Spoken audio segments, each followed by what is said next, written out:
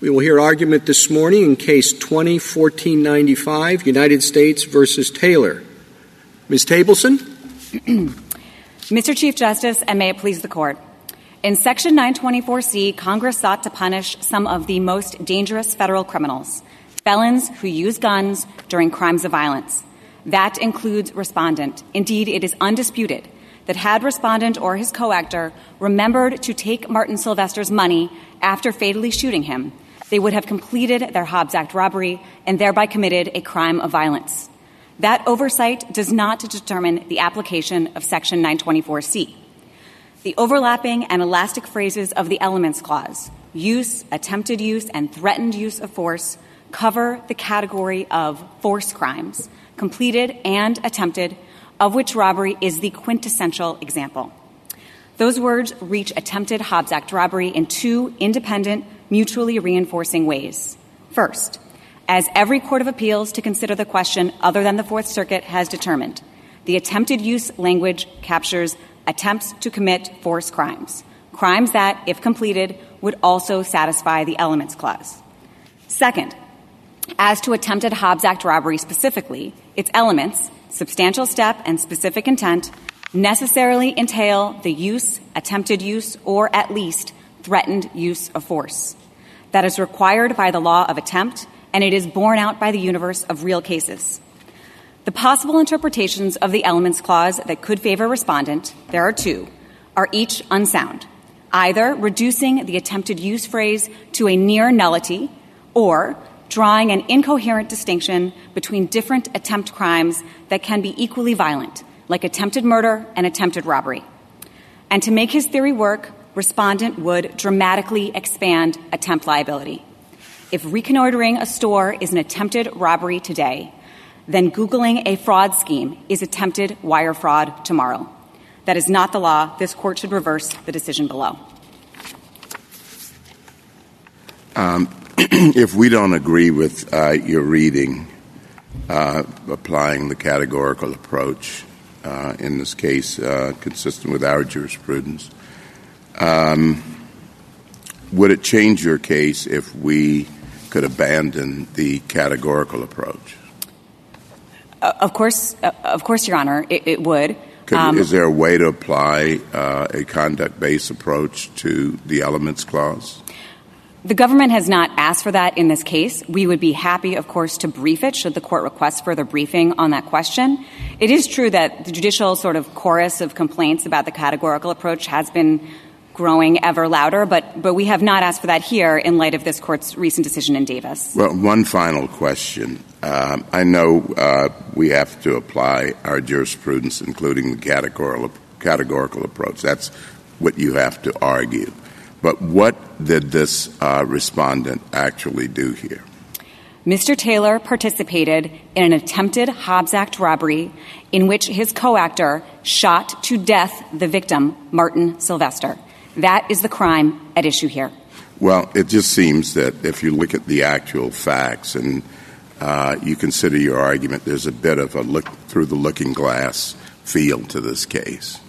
I couldn't agree more, Justice Thomas. It's almost like angels dancing on the head of a pin here, particularly when you consider the fact that no one, not the Fourth Circuit, not any litigant, has identified any real attempted Hobbs Act robbery cases that don't involve the use, attempted use, or threatened use of force. This is all really turning on the sort of legal imagination of the Fourth Circuit, and that is what this Court has said the categorical approach should not do. I think, there is room in the How about the Williams case? There was an actual conviction. The Williams case is an actual conviction, but it is not, Your Honor, an attempted threat case. If there's a problem with the Williams case, as the government's brief concedes there might be, it's because it's an attempted extortion case in but which that's the plan— not the way it was charged, and that's not the way it was convicted. But, Your Honor, even taking the way it was charged, it is not an example of the type of case imagined by the Fourth Circuit, which is a purely non-threatening attempted There's a very threat. fine line between extortion and threat. I mean, almost non-existent. That's why they charged it the way they did in Williams.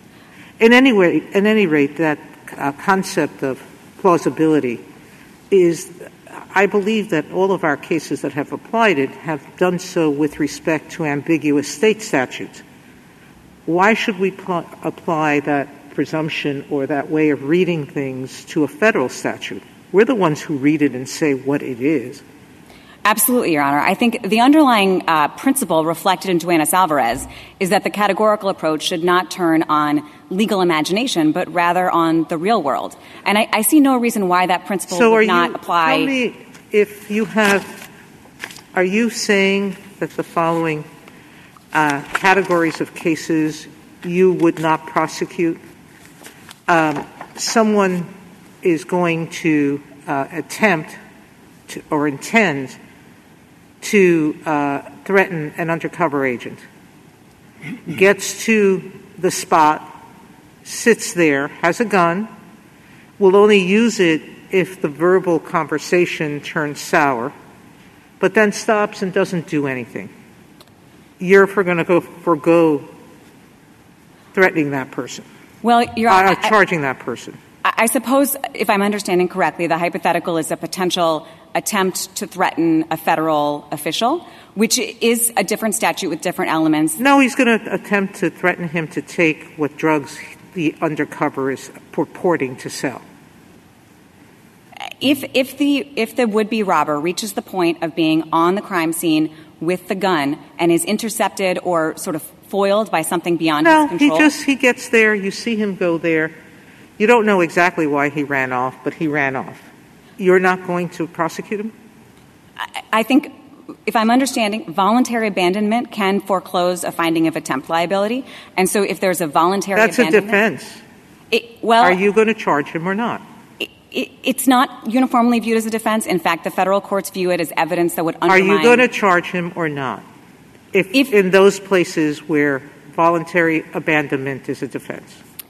I'm not aware of a place in the United States, a federal court, where voluntary abandonment is a recognized affirmative defense. But if his substantial step reflects his specific intention to go through with that robbery, then yes, it is an attempted Hobbs Act robbery. Ms. Tableson, is it your position on this, legal imagination of the Fourth Circuit, is your position that you actually have to be able to point to a case where there's been an actual prosecution? You don't say that in your opening brief, but I think your reply brief is a little bit less clear. So I'm just wondering, do you think that the defendant has to come up with a case that actually involved the kind of facts that the Fourth Circuit posited? I think it would pointing to a specific case is certainly helpful and relevant evidence, and that's what the court looked to in Moncrief and Duenas-Alvarez, the two times that the court has applied that principle. It looked to actual cases to see if those cases sort of, bear out the defendant's positive interpretation of the criminal law. Now, I'm certainly not saying that you need a case that's precisely on all fours with what the Fourth Circuit imagined. But what's really telling here is the utter absence of any cases. This crime has been charged. We're talking about thousands of prosecutions, and we're looking at zero examples. Instead, what has happened is the Fourth Circuit has excised from Section 924C a core violent federal crime based on the imaginary supposition that someone might commit it with a purely non-threatening attempted threat and yet somehow still come to the attention of law enforcement and be prosecuted. And I would submit that that's not the way we do statutory interpretation in any context. I think we always interpret federal statutes with a modicum of common sense and assuming that we sort of live in the world that we live in, which is what Congress, presumes when it writes these laws. We don't need to pretend that we live in the movie Minority Report, in which the government can prosecute pre-crime and thought crime and, benign private preparatory steps. That's not how Congress writes laws, and that's not how we interpret them, even under the categorical approach. Can I just clarify? Go ahead. I was just going to say I'm not sure who the we is that you're talking about.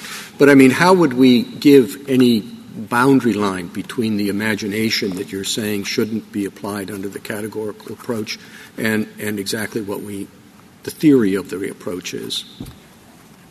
If I'm understanding correctly, Your Honor, I think real cases are exactly what this court looked to in Duenas-Alvarez and Moncrief. I suppose I don't have, it doesn't have to be a certain number of real cases, but, some evidence that this crime in the real world, as courts have interpreted the legal doctrine, does, manifest in the way envisioned by the defendant. And here, this court need not articulate how many cases one needs to cross that line because we're talking about zero. What if there were a few cases, outlier cases, unusual cases? What then? How? I guess I'm asking, how should we articulate the Moncrief principle to capture what you think is the right rule here, the common sense rule?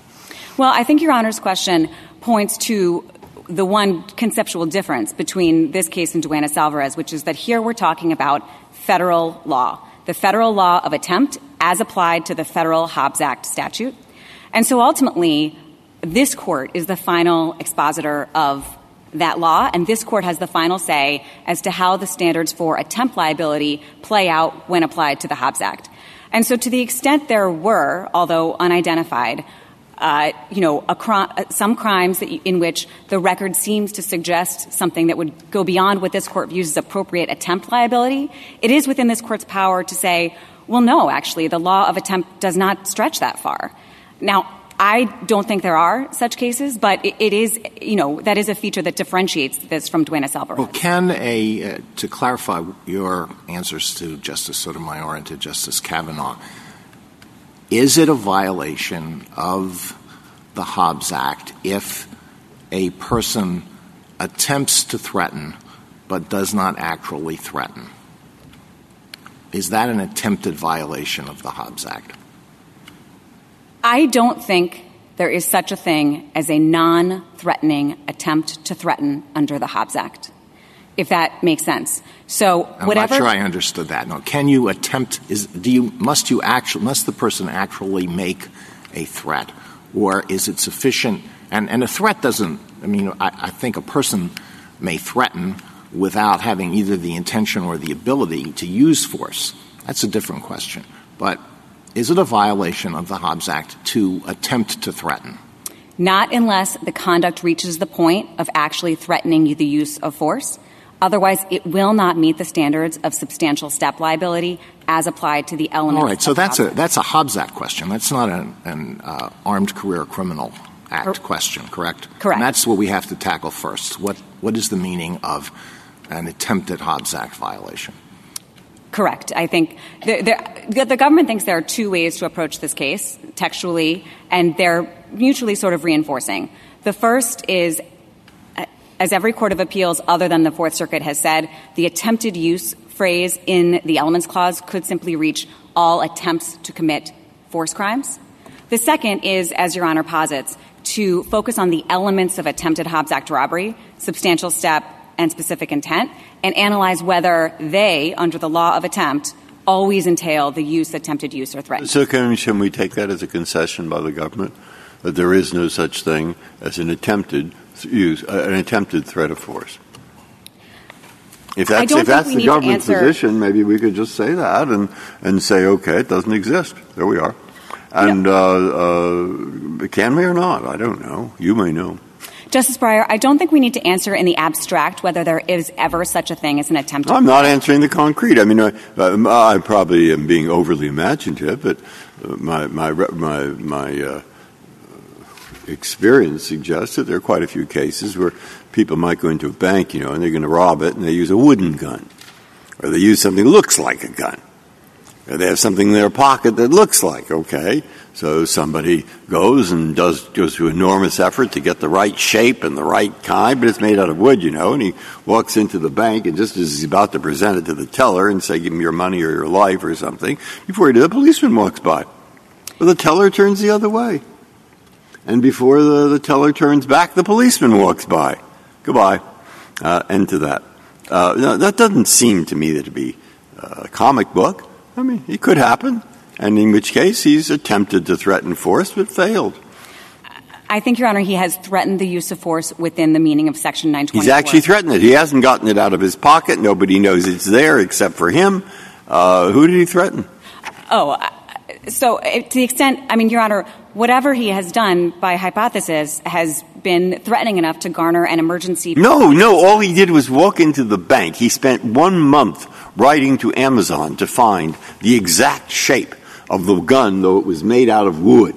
and he puts it in his pocket, and everything's set, and he walks into the bank. And just as he's about to pull out the gun, because he's now right first in the queue, in walks a policeman. Or the teller turns the other way. And so forget it. Now, he was attempting to use force, to threaten force. He threatened force. I don't know. That's why I pose it as a question. Sometimes I pose as questions things I actually don't know the answer to. I think, Your Honor, under your question, the police officer, whatever he has done. The police officer hasn't seen anything, by the way. All he sees is a man in a blue suit standing there. Well, I think in that circumstance, then, we're back in sort of Minority Report land, where the police officer can read the thoughts of the man in the blue suit standing. I mean, suppose that, the guy goes in and maybe he has a fake gun, maybe he just has a note saying, I have a gun, give me your money or you shoot, but he doesn't have a real gun. And some Confederate of his calls the police department and says he's going to go rob a bank. And so the police department gets on its, horse and apprehends him, actually before he even goes into the bank. Are you saying that there's no crime here? Your Honor, I think there may be a crime there, depending of course there's a crime on here. The details. I think on your question... There's an attempt crime, right? It's an attempted threat. If his conduct is substantial enough that it strongly corroborates his specific intent not only to threaten, it's not a threaten simpliciter statute, but to get all the way to the point of confronting the store clerk, overcoming her will, and taking property, then yes, it is an attempted Hobbs Act robbery. Well, but that's a situation where there's an actual threat. There is indeed. I mean, it certainly does not strain the text of 924C. But that's not the question. I know this may be the stuff of criminal law classes in law school as opposed to the real world, but is there such a thing as threatening an attempt? Can you threaten to attempt? I mean, no, can you attempt to threaten? Can you attempt to threaten? Well, I thought my case was an attempt to threaten. It's an attempt, but he never actually threatened anything. But he's going to threaten. He tried to threaten. He was apprehended before he threatened. Can I clarify? It's the same question. Is there an attempted threat? Because do you think it has to be communicated? Maybe that's what you're telling Justice Kagan, that the teller doesn't have to hear it. It doesn't have to be communicated. I took that to be your argument in the brief. The teller certainly does not have to hear it, and there's no dispute, right, that the threat does not need to be relayed to the victim. The threat can be actions, not words. So the threat need not be... With a fake gun. Its gun is made out of marshmallows, and it's in his pocket, and it just looks like a gun. And he gets up close, but he doesn't take the gun out and he doesn't do anything else. And the reason is because the teller turned the other way at the last minute. Now, or because the policeman walked by at the last minute. You're saying that's not an attempt at a threat. I don't know. That's a matter. Why isn't it? I think, Justice Breyer, a man walking into a bank with a bunch of marshmallows in his pocket, shaped like a gun, Slightly and that's sorry all, I used that has example. not committed an attempted robbery. I think, Ms. Tableson, but the question here really is, are you going to sort of say, well, we're the government, we're here to tell you that we are never going to charge an attempted threat? We are never going to charge. There is no such thing as an attempted Hobbs Act robbery in which the overt actions in the world, to Justice Barrett's questions, the outward manifestations of his conduct, the things that we can see, that a jury can see, are not at least threatening the use of force, because the law of attempt, as applied to the Hobbs Act, requires that we get to that point in order to prove the defendant's specific intention to overcome his victim's will and take her property. So it's a conspiracy. He's talked with 3 other people, one of whom may be an undercover officer, and says, I'm going to go in and I'm going to, I'm going to shoot this person, or I'm going to threaten harm. I'm never going to shoot him because then I'll get extra time in prison if I'm caught. But we know that he's going to attempt that because he's told the other conspirators. What's wrong with that? There could certainly be an attempt to threaten somebody. I think... Or one of the undercover agents stops him before he can do any harm. Mr. Chief Justice, we do not think a conspiracy is reached by the Elements Clause for 2 reasons. Okay, but I'm not saying it doesn't have to be charged as a conspiracy. It can be charged as an attempt by him to threaten. The other people, that's just the evidence to support the notion that he was going to attempt. It sounds like the hypothetical you described is a conspiracy and is not an attempt. The overt action required for a conspiracy is not nearly to the same degree, is not as aggravated as the substantial step required for an attempt. And a conspiracy does not satisfy the definition of Section 924C3A. What would you call it if somebody met with the group and says, I'm going to go rob that bank? They don't have to agree. They just know it. And he gets a gun, and he gets a note that says, give me all your money. And he goes in, but because somebody has alerted the police before he can do it, he's arrested. I would say he's arrested for attempting to threaten somebody. If he gets close enough to the point of consummating the robbery, then the actions that he must have committed to get to that point will threaten the use of force, and yes, he has committed. Okay, so the question, then we just do the usual legal analysis. If he gets to the counter, does that count? If he gets to the door, does that count? Is that really what it turns on? Well, of course, Your Honor. A criminal liability often turns on those small details. And many of Your Honor's questions— But there must be some realm of cases, Ms. Tableson, where you're not going to be able to say that the threat was actually made, but you're going to want to have the option in your pocket of charging somebody with an attempt at a threat, unless you're willing to give all that away. I'm not sure that in the abstract a pure attempted threat is something that exists. One clue to this is 18 U.S.C. 1512A, a witness tampering statute that criminalizes the witness tampering through the use or threat of force, or attempts to do so. So that sounds like it would capture attempted use and attempted threats, as well as use and threats.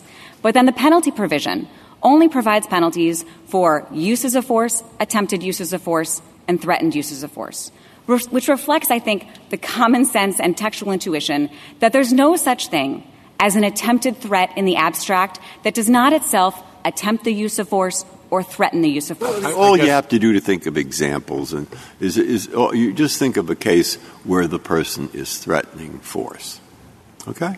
He wraps his head in a towel, that's Sims, and he walks in front of the shop, the Boost shop, whatever it was, with something that looks like a long gun. And then he notices that the lights are out and nobody's there, so he turns around and goes home. Okay? Now you say, well, that's threatening force. So all I have to do the other is I just transform that long gun into a wooden gun. All right? Everything else is exactly the same.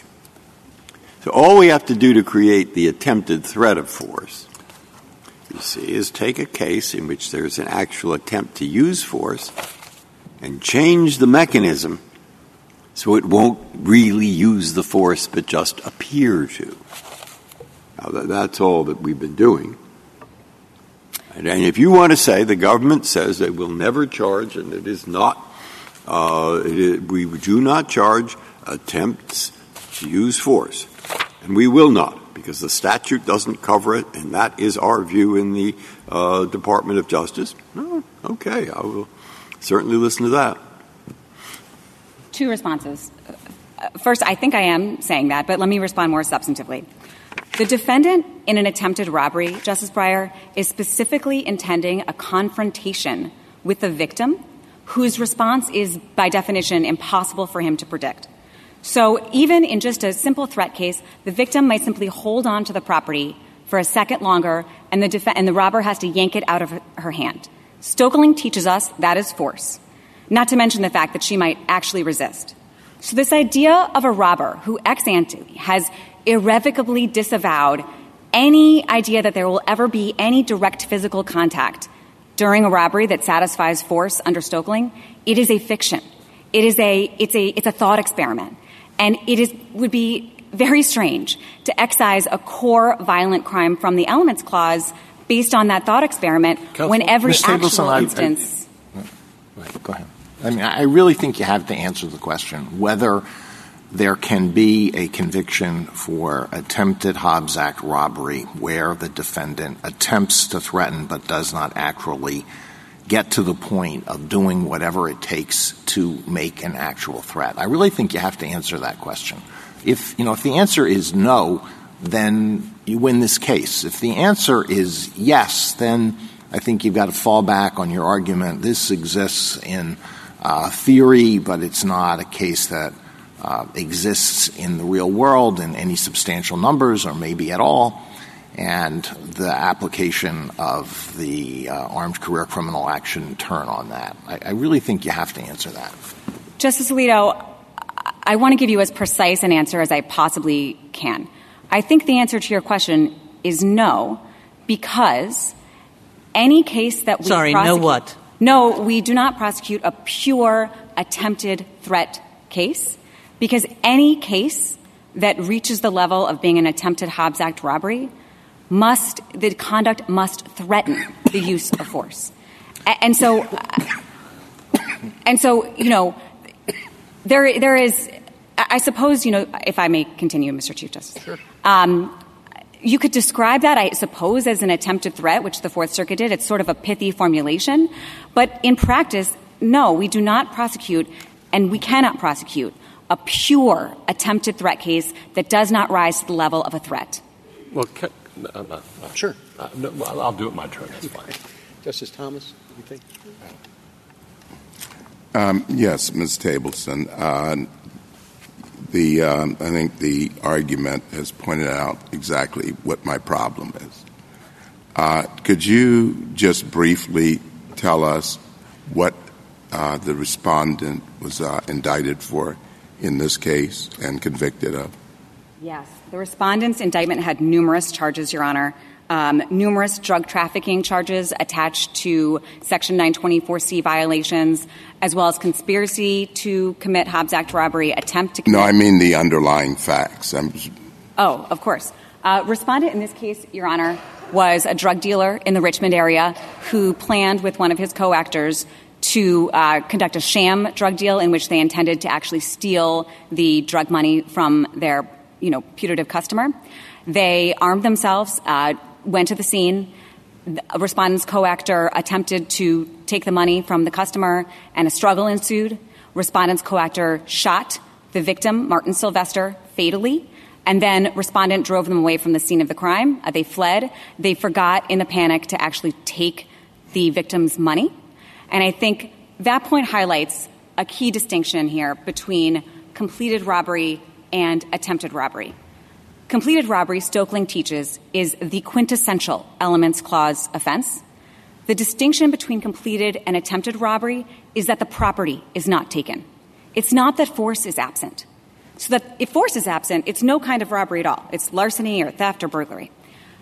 So the distinction between completed and attempted robbery is not a distinction that the Elements Clause cares about, which really highlights how deeply implausible it is that Congress would have written the Elements Clause to capture robbery, included attempt liability, but accidentally missed attempted robbery. Thank you. I just wanted to assure myself that there was no marshmallow gun involved. No, sir. Thank you. Justice Alito, anything further? Justice Sotomayor. Counsel, I always have to put these cases in context. This is an enhancement case, correct? This defendant has been convicted of the attempted Hobbs Act robbery. He actually, because of the nature of the plea agreement, I believe he pled to conspiracy, and he was sentenced to the maximum amount on that charge in addition to— What was that maximum? I believe it's a 20-year. And in fact, your brief sounds like if we do this, we're going to let out all these horrible criminals. But most of them are facing very substantial sentences like this man. And if we invalidate this enhancement, the court will resentence and look at the mix of sentences and could even give the same sentence just using different rationale, correct? Two responses, Your Honor. First, defendants can plead only to the 924C violation, so sometimes, no, they will not have a separate conviction on which to rely. Second, the logic of respondents' argument would apply not only to Hobbs Act robbery, but to all attempted state robberies, potentially to attempted rape, which is classically defined as a crime involving force or threat to overcome the victim's will. The logic would also apply to attempted murder. This is just on the enhancement. This has nothing to do with the prosecution for these things. It just has to do with the enhancement. Well, Section 924C is a separate crime, Your Honor, unlike ACCA. So Section 924C separately criminalizes— And the only thing at issue here is the threatened use of threat. the attempted use of threat? Well, the only thing at issue in this case is attempted Hobbs Act robbery, but the logic of this decision would naturally apply to many other predicate offenses. All right. Thank you, Counsel. Justice Gorsuch? Counsel, I'd just like to return to where Justice Alito left off, just so I understand. I had not read the government's brief or heard through most of this argument a submission that the government is unable to prosecute somebody for Hobbs Act robbery based on an attempted threat that failed. I'm still, frankly, at the end of this argument, not clear about the government's representations on that score. What I had understood the government to argue is that that's just not a real-world case, or there are very few of them, and that the usual case, the generic case, involves more than that. And golly, look at this particular set of facts and how terrible it is. I'll be honest, my reaction to that argument is, boy, that sounds like the residual clause all over again to me. What do you want to say in response to that? Two responses. First, Your Honor, we're arguing both. We're arguing it's not a real case, and also it's not a real case in large part because it is foreclosed by the law of attempt, so we cannot prosecute it. Second, where's the argument that it's just not ever possible, as opposed to we as a matter of prosecutorial discretion, or it's just unlikely, or it's just fanciful? Where is it written that the government cannot bring such a claim? It's a combination of the requirements of attempt liability. I don't see it in your brief, counsel. It's the requirements of attempt liability. Is it in your brief? I thought so, Justice Gorsuch, but if you didn't, I apologize if it was unclear. So attempt liability requires a substantial step that's I understand the enough. substantial step argument. I do get that. But that gets back to marshmallows and wooden guns. And what's enough to be a substantial step. Besides that argument, do you have anything else you want to say? Yes. We do have one other textual argument, which is the argument advanced by every other court of appeals, which is that the attempted use language captures attempted force crimes. But I also want to answer Your Honor's question about the residual clause, which I think is an important one. The analysis here differs from the residual clause analysis in two ways, and then there's an example that really helps to make this plain. First, there is no need or recourse to identify a typical or ordinary attempted Hobbs Act robbery. Instead, we're looking at the elements required by law. Second, there is no risk analysis that is divorced from the elements of the crime. So on that, if you look at James at 204 to 209, you can see a great example of how the residual clause analysis differs from this case. Yeah, let me just stop you there and say I find all that pretty unpersuasive because to the extent you're arguing that the defendant failed to cite a real-world case or this isn't our practice or we're not likely to do this, that strikes me as just really arguing the residual clause all over again. And I would have thought the government would be prepared to move on past that by now. We disagree. We think that there's... that's more the nature of just a thought for you to take home and think about. Thank you, Justice Gorsuch. Mr. Kavanaugh? I have a few questions. I haven't really moved on past Davis, but I will for purposes of this argument.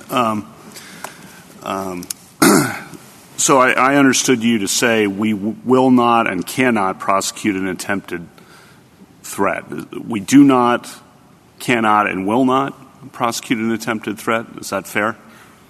That's fair. And if we, sorry to interrupt, and if we write that in the opinion, then it'll be written down. Yes, Your Honor. And just like when I answered Justice Alito, I want to be as honest and precise as I can.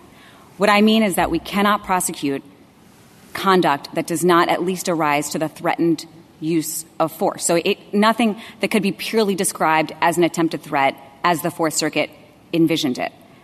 Certainly there can be threatening conduct that is displayed to someone other than the ultimate victim. There's no dispute that that's still a threatened use of force. And so we can prosecute crimes that don't, ultimately get to the point of that confrontation with the victim, yes, but the conduct must still threaten the use of force. And then I understood your alternative argument, but I want to make sure this is correct, to be even if you could theoretically do it, which you're saying we cannot and will not do, but even if we theoretically could do it, that's a 1 in 10,000 possibility, and Moncrief and Duenas-Alvarez say that's not something we should therefore throw out the other 9,999 attempted robbery cases, correct? That is correct, Your Honor. And if I could add, I think, the existence of these potential hypothetical extreme margin cases of attempted Hobbs Act robbery are not only cautioned against relying on them by Duenas-Alvarez, but the fact that the extreme margin example of attempted Hobbs Act robbery is also at the extreme margins of the elements clause actually reflects the congruence between those two statutes. It's not a reason to throw the baby out with the bathwater. It's what we would expect to find in two statutes that both turn on the concept of force. Then last question on the sentencing provisions. Congress obviously did this and imposed this because there's a huge problem with violent crime committed with firearms and thought that the sentences were not sufficient to protect the public. That's correct, Your Honor. These are some of the most violent federal felony prosecutions that we have, that we are defending here, like Respondent's own case. Thank you. Justice Barrett? I just want to be clear about what you're conceding. So you're saying, Justice Alito is right. I think the government has to answer whether there's such a thing as an attempt to threaten to use force. You're saying that if someone is in the parking lot of a convenience store that they've cased out, has in their pocket a note that is going to pass to the cashier saying your money or your life, and also has a loaded gun on them, gets out of the car and starts walking towards the convenience store, and then is intercepted because maybe, as the chief had posited, he's confided his plans to a Confederate, and so there's a way to prove intent. You're saying that the government could not prosecute that as an attempt to threaten. No, Justice Barrett. The presence of the loaded gun there is a key piece of evidence. A man intending to rob a bank or a store, walking up to the store with a loaded gun does threaten the use of force. Well, a threat has to be communicated, right? It does. And it has to be not communicated in the sense of sort of reduced to words exchanged with the victim. It does not. It has to be actions or words that convey the intention to inflict harm. That's the definition of threat that this court quoted in Alanis, and that's the definition relevant here. So if I disagree with you about that definition of threat, if I think that a threat has to be something that the other person hears, that's actually communicated to the potential victim, then you lose.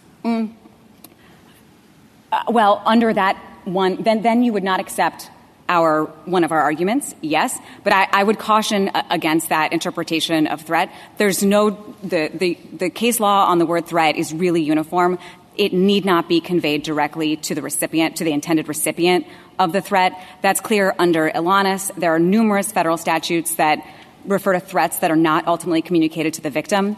That's clear under the case law on true threats. So I don't think that there's actually much dispute between us here as to that feature of the word threat.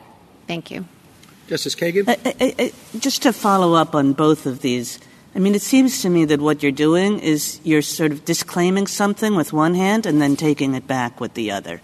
You're saying, we won't prosecute attempted threats, but then you're saying that everything that all these hypotheticals that sort of sound like attempted threats to the people who are posing the hypotheticals, that you can just prosecute those as threats in themselves and that you don't disclaim the ability to do that. But I think what you're hearing is that there are some threats that just haven't been consummated to the degree that they are threats. And the question is, if you accept that idea, that there is some threats that just haven't been made yet, but they're trying to make them, are you just going to leave those alone? Justice Kagan, let me try a different answer because I hear that you're unsatisfied. There is no crime that has as an element an attempted threat, right? That's just a sort of reformulation of some of the words here.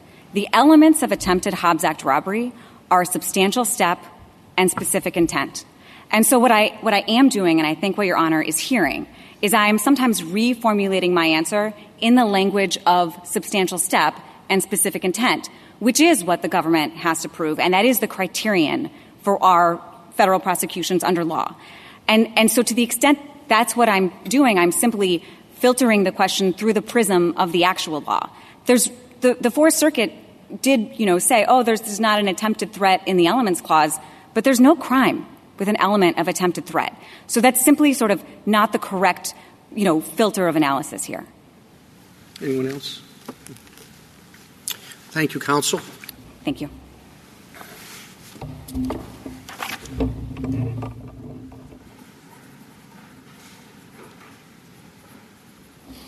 Mr. Dreeben? Thank you, Mr. Chief Justice, and may it please the Court. An attempt to commit Hobbs Act robbery is not a crime of violence under the Elements Clause. Under the categorical approach, what matters is the minimum conduct prohibited. Here, that is attempted threats robberies. And those robberies do not require the use, attempted use, or actual threatened use of physical force. An example proves the point, and my example is similar in form to Justice Kagan's, Justice Breyer's, and Justice Barrett's. The defendant drives to a convenience store with a note and an unloaded gun. In previous note-only robberies, he never used force. Because of unrelated police activity, he never enters the store. But he's stopped on the way home and confesses to a threats-only robbery.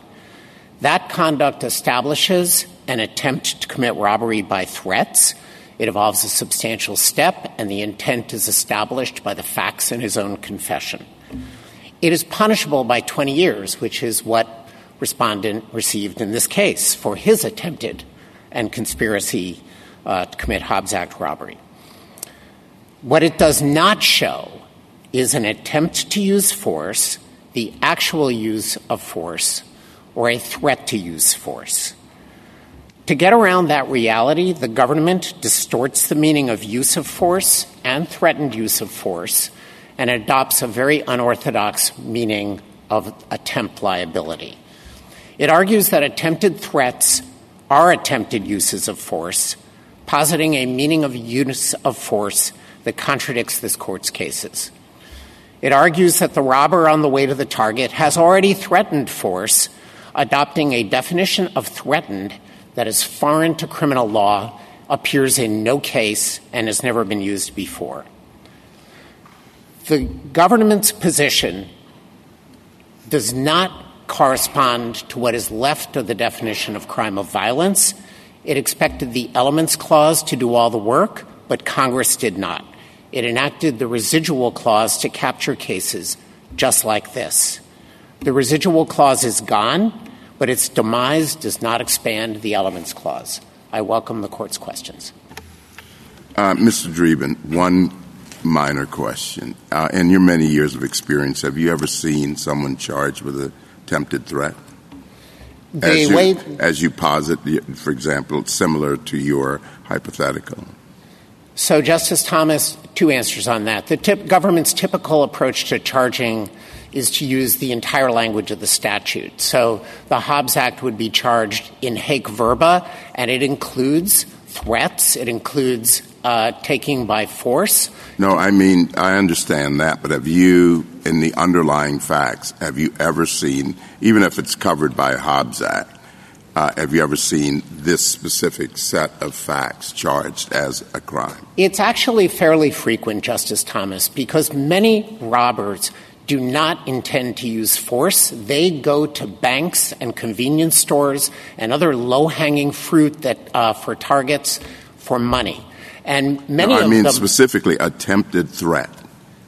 Sometimes the government cannot prove anything more. It is much easier to prove that somebody with a gun in their pocket who goes to a convenience store is attempting to threaten than it is to prove that they attempted to use force. And the government never has to prove more than the attempted threats to get a conviction. And defendants can't offer up a defense. I only intended to threaten, never wanted to hurt a fly. That's not a defense to the crime. It's a confession. And so the reported cases are fairly thin on facts that clearly demonstrate only an intent to threaten and not an intent to use force. But the body of cases that the governments prosecute typically will involve cases where we don't have to show, the government can say, that he intended to actually use force, even if it's a sham, even if he went in just intending as a bluff threat, he's still guilty because the threat of force triggers many of the concerns that the criminal law has. It instills fear. It can lead to violence spontaneously. So we punish threats for that reason. And they have to be true threats that are communicated, I think, as several members of the court have articulated today. The government posits a meaning of threats and threatened in the Hobbs Act that, as far as I'm aware, has never appeared in any case, any government brief, any submission, or any logical application of the meaning of this statute, Section 924C3A. And there's a reason for that. When Congress drafted these elements clauses, it wanted to capture particular kinds of crimes that had particular elements. I don't know whether you finished answering Justice Thomas, but if you have, I want to jump in because I think you're confusing two separate things. You're confusing the question whether a Hobbs Act defendant must actually intend to use force. The answer to that is no. It's enough if he threatens to use force. Or it doesn't matter whether he has the capability of using force. If it's a fake gun, it's nevertheless a threat. That's not the question that we were discussing with Ms. Tableson. It's whether someone can be prosecuted under the Hobbs Act for attempting to threaten without actually threatening. That's yes. a separate question. Yes. Is it not? Yes. It is a separate question. But, Justice Alito, I think all of the hypotheticals that were propounded by the court satisfy No, I understand. I understand that. They go to that separate question, not Correct. what I think you were discussing, which is the actual intent to use force. So this is the question that I have with respect to that. Assuming, for the sake of argument, that would fall within the Hobbs Act, since the Hobbs Act was enacted, is there any reported case involving a conviction based on that theory? So we pointed to several cases in our brief, and the NAFD amicus brief points to others. But I think what's the best one? Well, the Williams case that Justice Sotomayor mentioned and the Licht case that are both in our brief involve people that are essentially doing the kind of activity that the hypotheticals posit. And the government absolutely prosecutes those cases. All right. Well, and let me expand it. I don't know when did robbery emerge as a common law crime? I don't know, hundreds of years ago. Can you point to a body of robbery cases, and this is essentially what's involved here, robbery, involving a threat, an attempt to threaten? People who were convicted of robbery where they didn't actually threaten, but they attempted to threaten. So, Justice Alito, almost every one of the attempt cases, and there are many, and most are not reported because there's no issue to appeal, involve the interdiction of crime, oftentimes because the suspect is under surveillance, as in one of the cases that's mentioned in the briefs. And the police don't want the person to actually get inside the store with what looks like a gun, so they take him down outside. It's an attempt because a substantial step has been taken.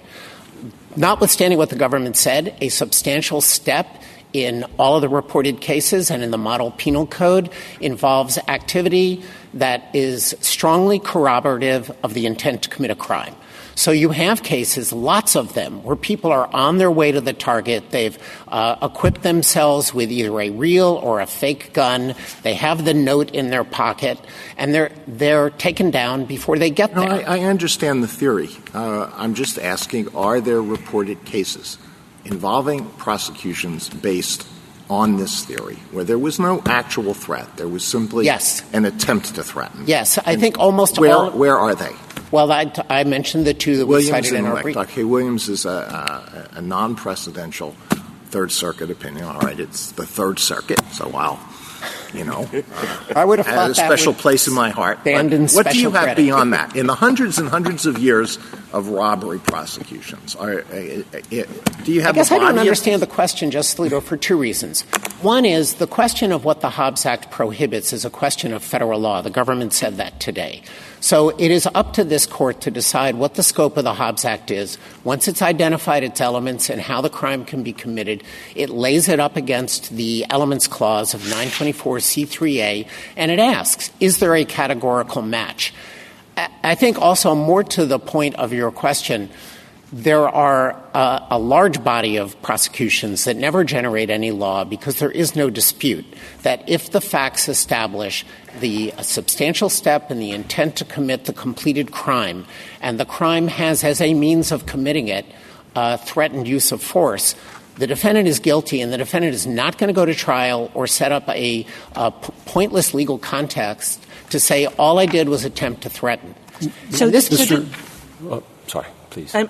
Just to explain what you're saying a little bit further, Justice Alito is saying, I don't see the cases. You said as a first matter, you don't need to see the cases, but then as a second matter, you wouldn't see the cases, but there are a ton of these cases.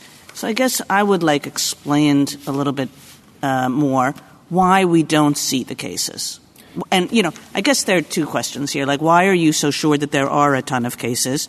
And if you are so sure of that, why don't we see them and reported in the U.S. reports? So, Justice Kagan, there is no reason why you ever would see them. What the government needs to do is show that the person intended to commit a robbery. Many people who go into stores, and this is anecdotal, but you can look at it on Google, you can look at it from the vantage point of the NAFD, which represents multitudes of defendants whose cases never make it up on appeal. There are people who go into stores, they want money. They don't want to hurt anybody. They often will use guns, either loaded, inoperable, or fake, as a means of communicating the threat so that they get the money. When the government arrests and prosecutes them, it doesn't have to peer in their mind and say, did they intend to use force? It is enough that the facts show that they intended to threaten force. That's a different question. That's what I was talking about before. Must you intend to use force or have the capability of using it? No. That's correct. Clear, okay? I understand that. Question is, are there cases where all that the defendant has done is attempted to threaten? That's the question. And if you had a client and that client did nothing but attempt to threaten, didn't actually threaten, wouldn't you argue this doesn't constitute an attempt under the Hobbs Act or under the common law of robbery? If you had nothing else, yes, you'd make that argument, and then there would be reported cases. I'm not arguing that this isn't a theoretical possibility. Maybe it is, maybe it isn't. This is a separate question. Is this something that comes up in the real world and not just in a law school criminal law class? Well, the reason maybe that's irrelevant, but I just would like to know the answer to it. Well, I think the answer to it, Justice Alito, is that the government's conception today of what a substantial step is not the conception that's reflected in the decisions of the circuits or the charging practices or litigating behavior of the government. So a defendant who did all the things that these hypotheticals reflect has attempted to commit a crime, and oftentimes the only intent you can prove, or the easiest intent to prove, is that the defendant intended to threaten. So do defendants appeal and bring futile arguments that really there's no such thing as an attempt to threaten? I don't know why they would do that, because the Hobbs Act is incredibly clear that it prohibits robbery, as did the common law, by means of use of force or by means of fear. It's enough if the robber is successful in threatening and gets the property. And so when the person goes to the store, all of these cases that come up on appeal are sustained by the government if the evidence shows or the defendant admits an intent to threaten, does not have to be proved, and he does not have to admit that he intended to use force. I agree that they're distinct, Justice Alito, but the reason why these cases aren't challenged is it is not a legal defense to say I didn't intend to use force. Mr. Dreeben, I'd like to pick your brain in a different direction, if I might. It's good to see you. The government this morning seems to be disclaiming what I would have thought a natural reading of the statute would suggest, that you can attempt to threaten and that would violate the Hobbs Act. I confess I didn't quite see that in the briefs. Perhaps I missed it. I'd like you to comment on, in any event, what you think we should make of a government's concession or disclaiming of power under a plain language of a statute that it would otherwise apparently have. What weight we should give that, number one. Number two, it seems to me that what they're trying to do is, as Justice Kagan pointed out, at least in the discussion today, is to move a lot of those prosecutions that would otherwise fall under that into a broader and more capacious understanding of threats. And I'd like you to comment on that, too. So as to the first question, Justice Gorsuch, I think the court should give respectful attention to the government's reading of criminal statutes, but it is ultimately for this court to say what the Hobbs Act means. I don't think this is a close question on the meaning of the Hobbs Act, and I'm not sure my friends are disavowing the language of the Hobbs Act that permits prosecutions for attempts and permits prosecutions for robberies by threat.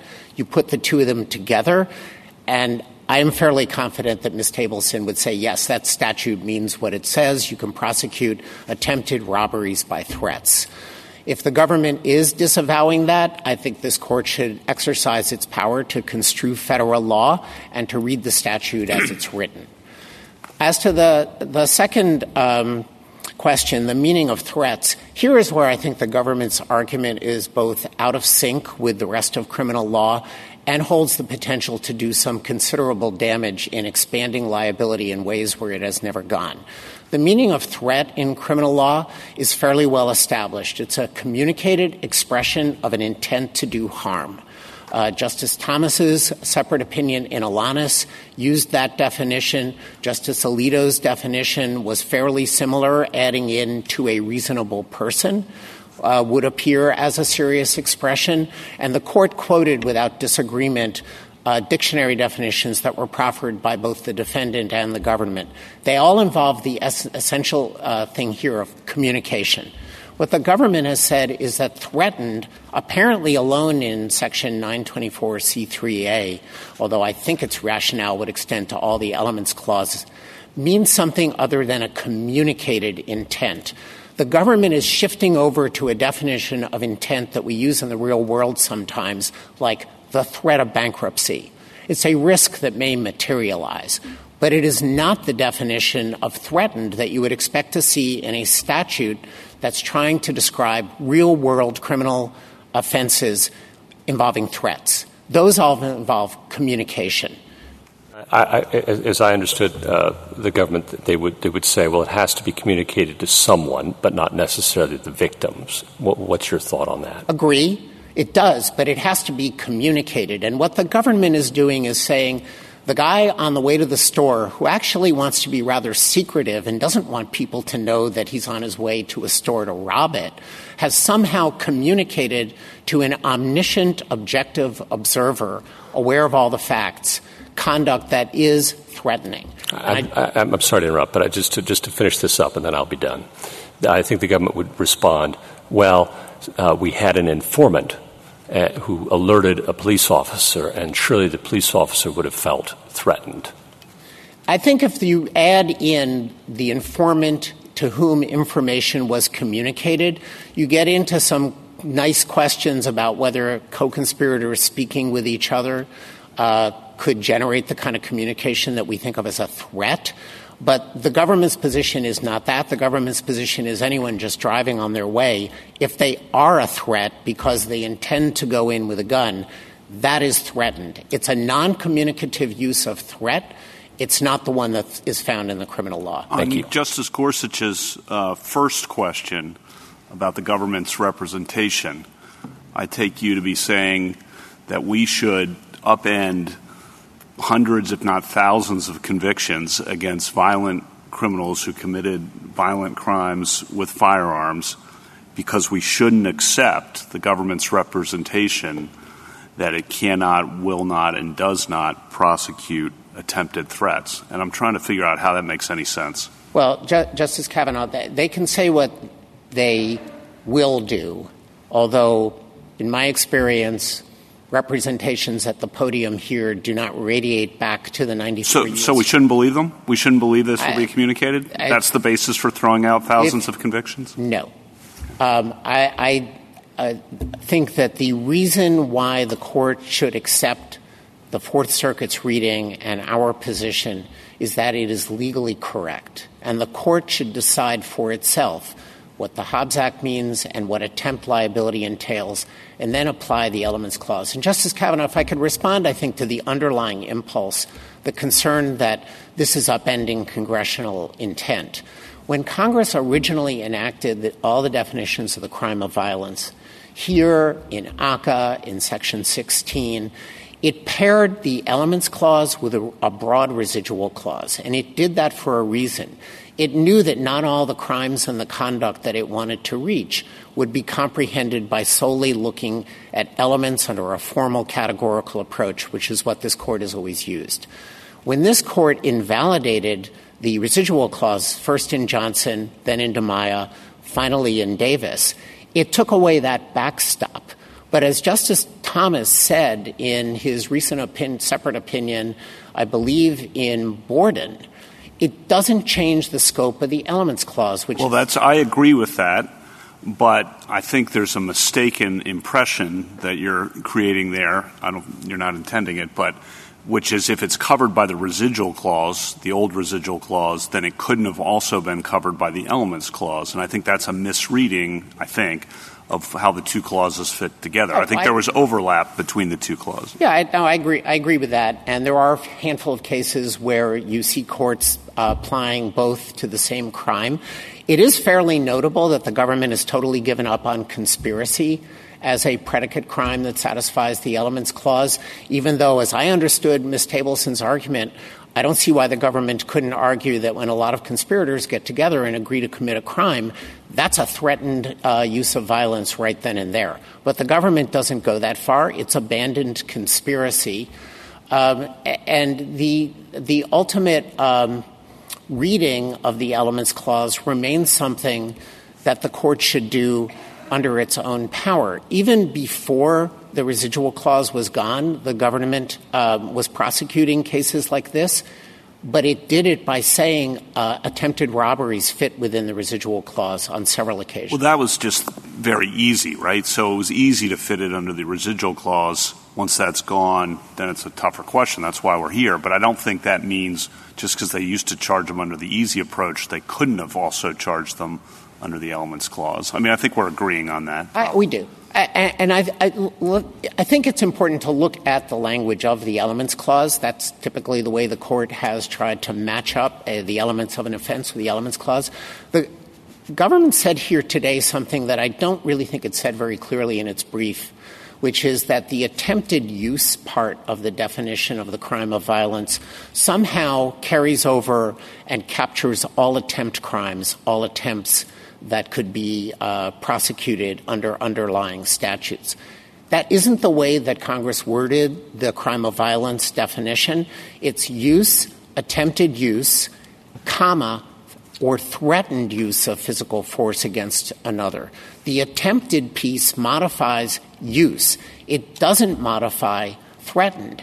And Congress had ample models before it and could amend the statute tomorrow if it wanted to capture all attempts to commit crimes of violence. S-52, which was the original progenitor of the Armed Career Criminal Act, covered robbery and burglary and attempts and conspiracies to commit those offenses. That would have been a perfectly natural way to pick up all attempts. The sentencing guidelines do it that way. The three strikes provision does it that way. And it could easily be mapped onto the language here, but that's not what Congress wrote. Can I ask a different question, which is suppose that there is a theoretical possibility and that we don't accept the government's representation and that there are the couple of cases or few cases that you reference. I think their other argument rests on Moncrief and Duenas-Alvarez that we shouldn't do what you're suggesting based on just a few outlier cases. Just want you to respond to that argument. So, Justice Kavanaugh, if I could unpack this a little bit, because I essentially agree with what Justice Sotomayor said. Those were cases involving state crimes that had certain ambiguities, and what the court was essentially saying was, you, the defendant, have come up with a very unorthodox application of a very typical offense, aiding and abetting, and you're extending it far beyond where other courts do. We're not California, the court could say. We need to know whether California construes its law that way. And to prove it to us, show us some cases where there are prosecutions like that. The court has not extended that approach when the language on its face is clear. The government cites Moncrief, but I'm a little puzzled by that citation, because the holding of Moncrief was a Georgia Controlled Substances Act was not categorically a match for a federal drug definition, because the Georgia statute didn't have an exception for social sharing of marijuana without remuneration. The federal law did. And the court did not look to see whether there were any cases in which Georgia actually had prosecuted social sharing of marijuana. It went with the plain language. So here you have both elements. You have a federal statute that it's up to this court to construe, and its plain language covers attempted threats. And you have the fact that the language is clear. Well, the analogy to California, though, I think, doesn't that fit this case as well? I guess I'm not understanding the federal state. When the government says, actually, we do not and will not extend the statute that far, isn't that the same as saying, well, we don't have any evidence that California would extend it that far? It seems similar. I think it's quite different, because the question for the court in Duenas-Alvarez was, what does California law mean? Mm-hmm. When the court asks the question, what does federal law mean, it doesn't need the government to tell it what federal law means. It says what federal law means because this court is the ultimate expositor of federal law, and it does that by looking clearly at the statute. And the other distinction of Duenas-Alvarez was the defendant offered something that the court thought was rather implausible, that aiding and abetting in California reached the circumstance of you shared a drink with a young person, and then later on the young person went out and drove and caused an accident. The court didn't buy that was a natural aiding and abetting violation, and it said, show me. If we accept the government's representation and agree with it, so we are now saying that as a matter of federal law, do you lose then? Yes. I think if you were to say that there is no such thing as attempted threats under the Hobbs Act, that is not, that's not consistent with our theory. But I do not understand how the government could say that attempted threats are not a violation of the Hobbs Act for the reasons that we've already discussed. The Hobbs Act has multiple means of committing robbery: force, fear, threatened use of violence. And the distinction between using force and threatening force is embedded in robbery statutes across the country.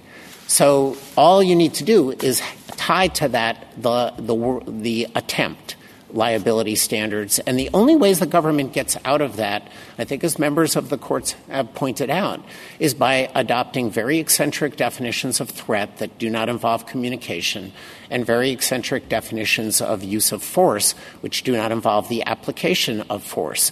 This court in Leocal and again in Voisin said use of force against the person of another involves the application of force. You can't back it up and say that the threat of force is itself the use of force. So I think the problem for the government's case here is that the categorical approach focuses on elements. It's not about real-world cases. It's about what the statutes mean. It focuses on the minimum conduct required to violate the underlying statute and then comparing it to the elements clause and then asking, is there a match? And here there is not a match. And it's for that reason why this case falls outside the elements clause. And if I could make one more comment in response to some of the questions that Justice Thomas was asking, the government here charged 7 different counts. It charged several counts that involved drug trafficking and use of a firearm during and in relation to a drug trafficking offense. Had it accepted a guilty plea to those, it could have had its 924C.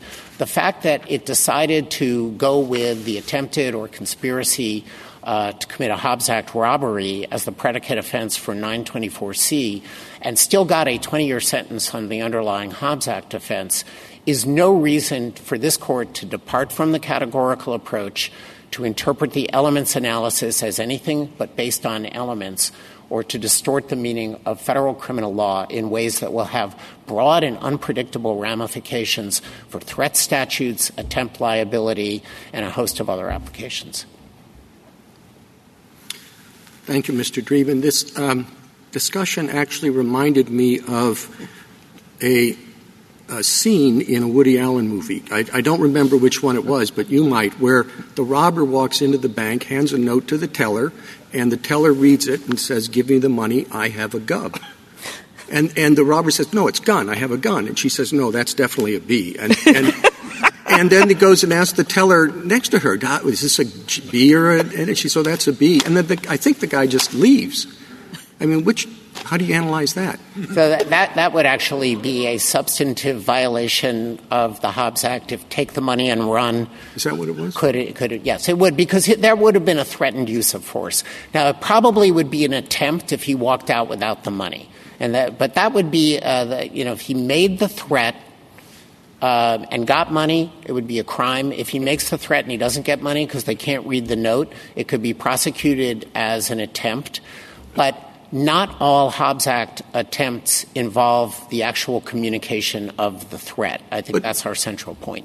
But it's an attempted threat. Correct. Not a real threat. It's an attempted Hobbs Act robbery by means of threat. He made what he thought was a threat. He communicated something that was an intention, could be understood as a threat of harm. It wasn't understood by the teller, but you don't have to have success in order to have criminal liability. An attempt that fails is still prosecutable as an attempt. So, yes, I think it would be covered. Justice Thomas? Thank you, Mr. Chief Justice. Mr. Dreeben, you said that the categorical approach was not about the real world. And that is actually part of my problem. That much of our discussion here was not about this case, the facts in this case.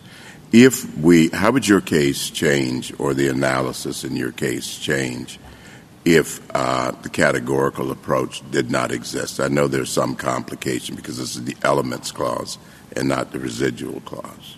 But how would it change? Well, then the government would need to show in a circumstance-specific way that a crime involved the use, threatened use, or actual use of force, and this case would probably come out the other way. The reason why I think the government has never challenged or even argued that the elements clause doesn't involve a non-categorical approach is because of the word elements and because of a sequence of decisions of this court going back to Leocal and extending on and on. That say that it does focus not on real-world facts. The court said that very clearly most recently in United States versus Davis. It said it earlier in Mathis. And I think Mathis is perhaps a good answer to some of the concerns that have been raised. There you have an Iowa burglary statute that covers not only dwellings but also vehicles. And vehicles are not part of generic burglary. The object has to be a house. And so the court said in Mathis, none of those burglaries under Iowa law count because the statute is overbroad. Now, I suspect that there are very few burglaries prosecuted and convicted in Iowa that involve boats as their target. Most of them, if not all of them, are going to involve houses and buildings. And yet the categorical approach is intentionally overbroad, and Congress had no reason to worry about that when it passed the elements clause because the residual clause was the backstop. That is the source of the reason why the court has concerns today about whether the elements clause is not broad enough. You said that when you were on the other side, too, didn't you? I would have made the arguments that I thought the United States should make. Justice Breyer? Yeah, Mr. Dreeben, it's always good to hear you argue. I would have thought when you left the Solicitor General's office you would never want to have anything more to do with an Armed Career Criminal Act case, but maybe it's more congenial on the other side in these cases. Well, this case is actually under 924C, and I think another notable thing that the Court should just have in mind on the scope of these statutes is that the Hobbs Act itself prohibits robbery through the threat of force against persons or property. The Armed Career Criminal Act enhancement does not include, under the Elements Clause, threats against property. So already the Hobbs Act has fallen out of ACCA, and the nation and criminal justice seem to have survived just fine. Justice Sotomayor? I'm a bit confused, and possibly because of the government, and so I'm going to ask you to clarify it if you can for me. What is it that you think the government thinks is the unusual situation? The one that they wouldn't charge? So as I understand the government's position, the government sees the substantial step requirement as so rigorous that any defendant who could be charged with an attempted Hobbs Act robbery has already reached the point of engaging in the threatened use of force. And that the two flaws that I think exist in that argument are that, first, the substantial step can be far more capacious than what I think the government has been telling us today. And if you look around the circuits at case law, you find plenty of cases that are a little bit more generous to the government than what they seem to be saying today. And the second piece of the government's argument, and it's indispensable, is that if it hasn't reached that point, then you don't have the threatened use of force at all. And I'm sure Ms. Tableson will am I right that correct me if I'm wrong. She will, but I thought it was that she's saying someone doesn't intend to have a gun, doesn't have a gun. They just have a note that says, I'm going to threaten you, but I really don't have anything to carry it through on me or whatever. If they catch him at the door of the bank, they're not going to charge him? I'm pretty sure that that is not the government's intent. I think the government would say, I'm going to charge him. Well, the government frequently does charge people like that because it's safer to take them down before they get inside if they're under surveillance. But I think what Ms. Tableson would say, just to be fair to what the government's argument is that already is a threatened use of force, even if nothing has been communicated. And this is and nothing done other than the Correct. Planning, writing the note, Correct. casing the bank, going to the bank, opening the door. That's enough for them. I think I have to leave it for Ms. Tableson to draw that line. But, this is in part answers to some of the questions that Justice Kavanaugh was asking. If the Court did reject the government's unusual version of threatened use of force that doesn't involve any communication, then they are putting themselves out of the box for prosecuting those kinds of interdictions. And I think that that is something that would have high costs prospectively in law enforcement. Thank you.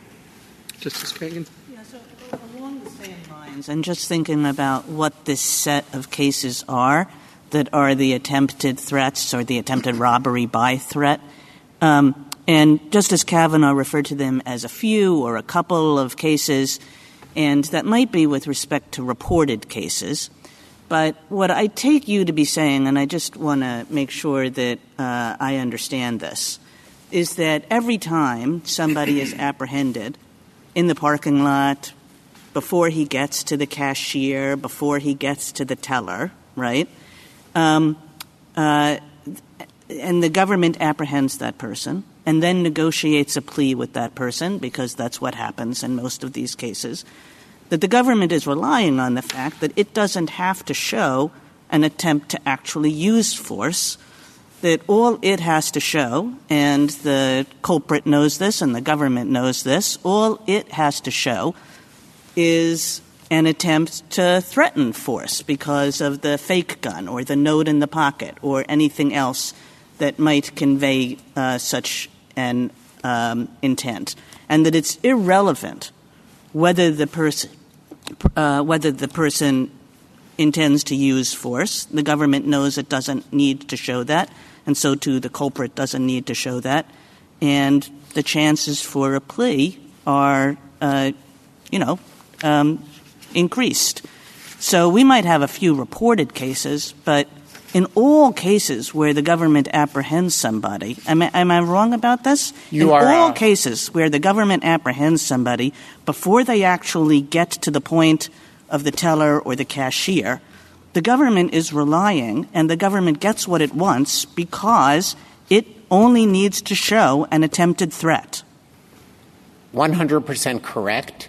And I think backing up that insight is that showing intent to threaten is very easy on these facts.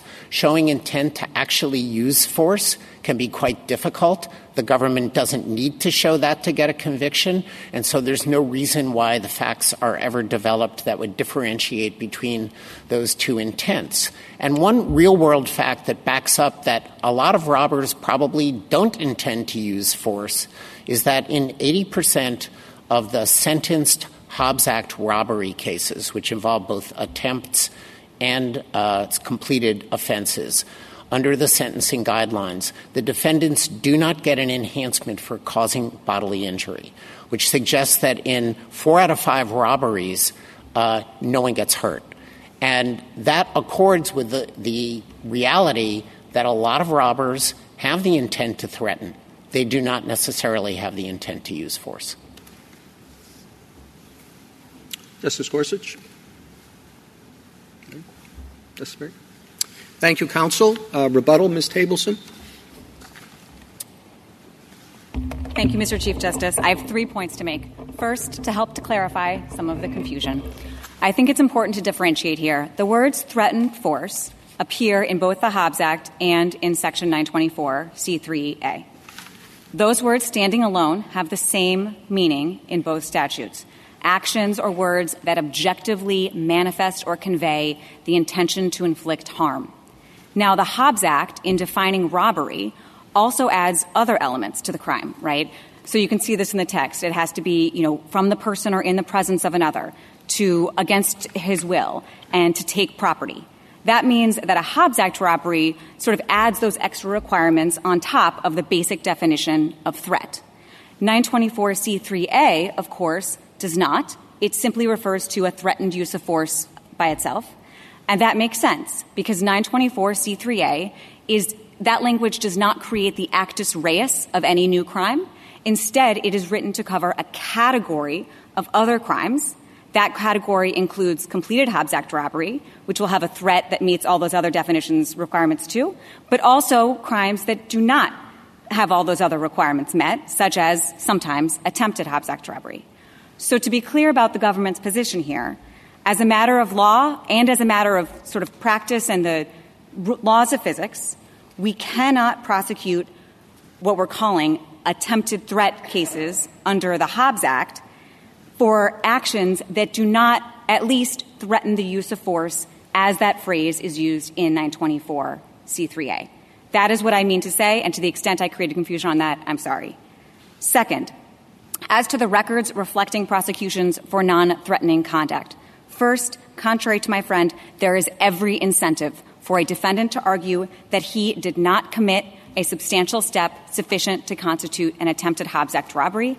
At the very least, there is always an incentive at sentencing for a defendant to make a record of the fact that his crime involved only benign preparatory steps and that he never under any circumstances would even have yanked property from his victim's hand had she resisted for a moment.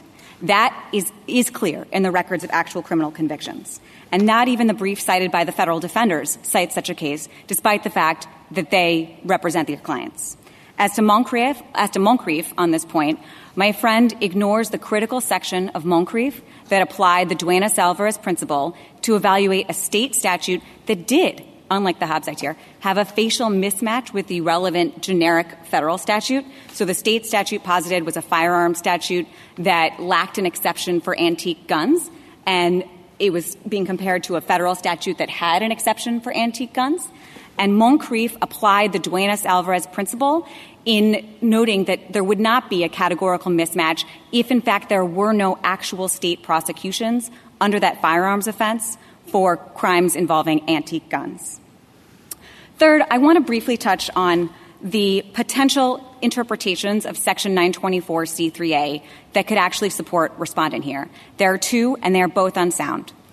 First, respondent could interpret the phrase attempted use of force as applying only when the listed statutory elements of the crime include the unsuccessful application of direct physical force, like shooting and missing, or trying to shoot and having your gun jam. That would reach almost a null set of crimes.